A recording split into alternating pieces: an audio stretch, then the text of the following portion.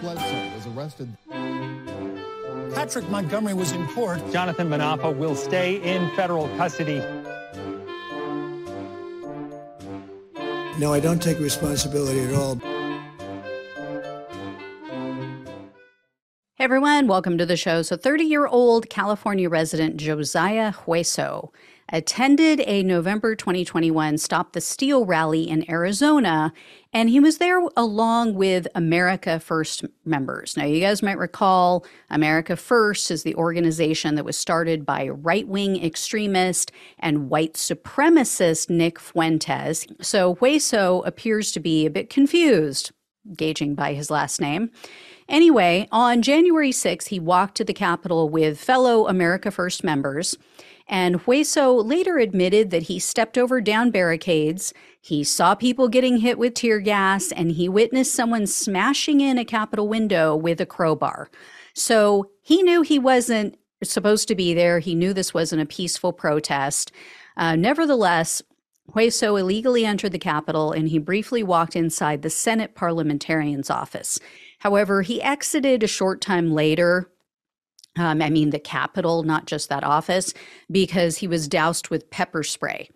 So he was still on the Capitol grounds, though. He gave an interview to CNN, and he stated, quote, "A huge group of us stormed inside, and we were basically shouting at the cops, and there were people arguing with them, trying to get them on our side, basically."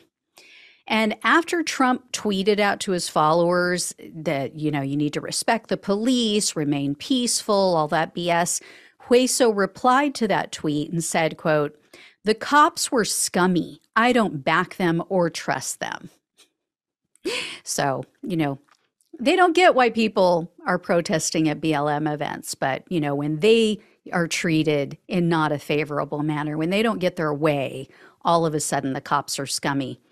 The same day, in response to other Twitter posts, Hueso wrote, quote, "It's called We Storm the Capitol," and, quote, "Remember when people said there would be panic in D.C.? This is what that looks like. We did this."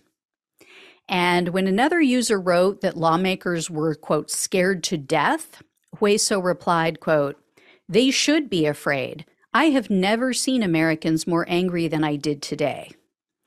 Hueso continued to incriminate himself online in the days that followed. On January 8th, a Twitter user asked, quote, "Is it all over, Q bros? Did we get too cocky?" Hueso responded, quote, "Nope, we didn't, and it's not over." And then later that same day, he wrote, quote, "Now is the time to go after the fucking commies. No more games. The 6th was just the beginning." So Hueso was arrested on May 25th of 2022, and he was charged with entering a restricted building or grounds, 2 counts of disorderly conduct, and parading or demonstrating in a Capitol.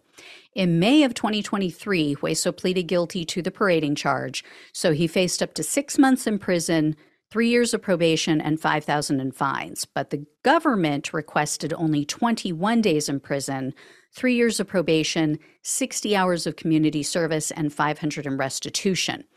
They went easy on him because he confessed to everything pretty quickly.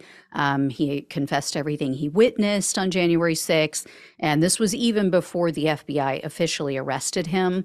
Also, he has no criminal history, so he's one of the rare few. Anyway, U.S. District Judge Christopher Cooper presided over Hueso's case, and there aren't any details available about what was said at the sentencing hearing, but Hueso was sentenced to only 3 years of probation and $500 in restitution. This judge is very weak. He's an Obama appointee. You can always count on him to hand down a pathetic sentence. No surprise here. Anyway, guys, unfortunately, this might be one that we see out doing this again. I mean, he said January 6th was just the beginning. Clearly, these judges are not taking these people at their word.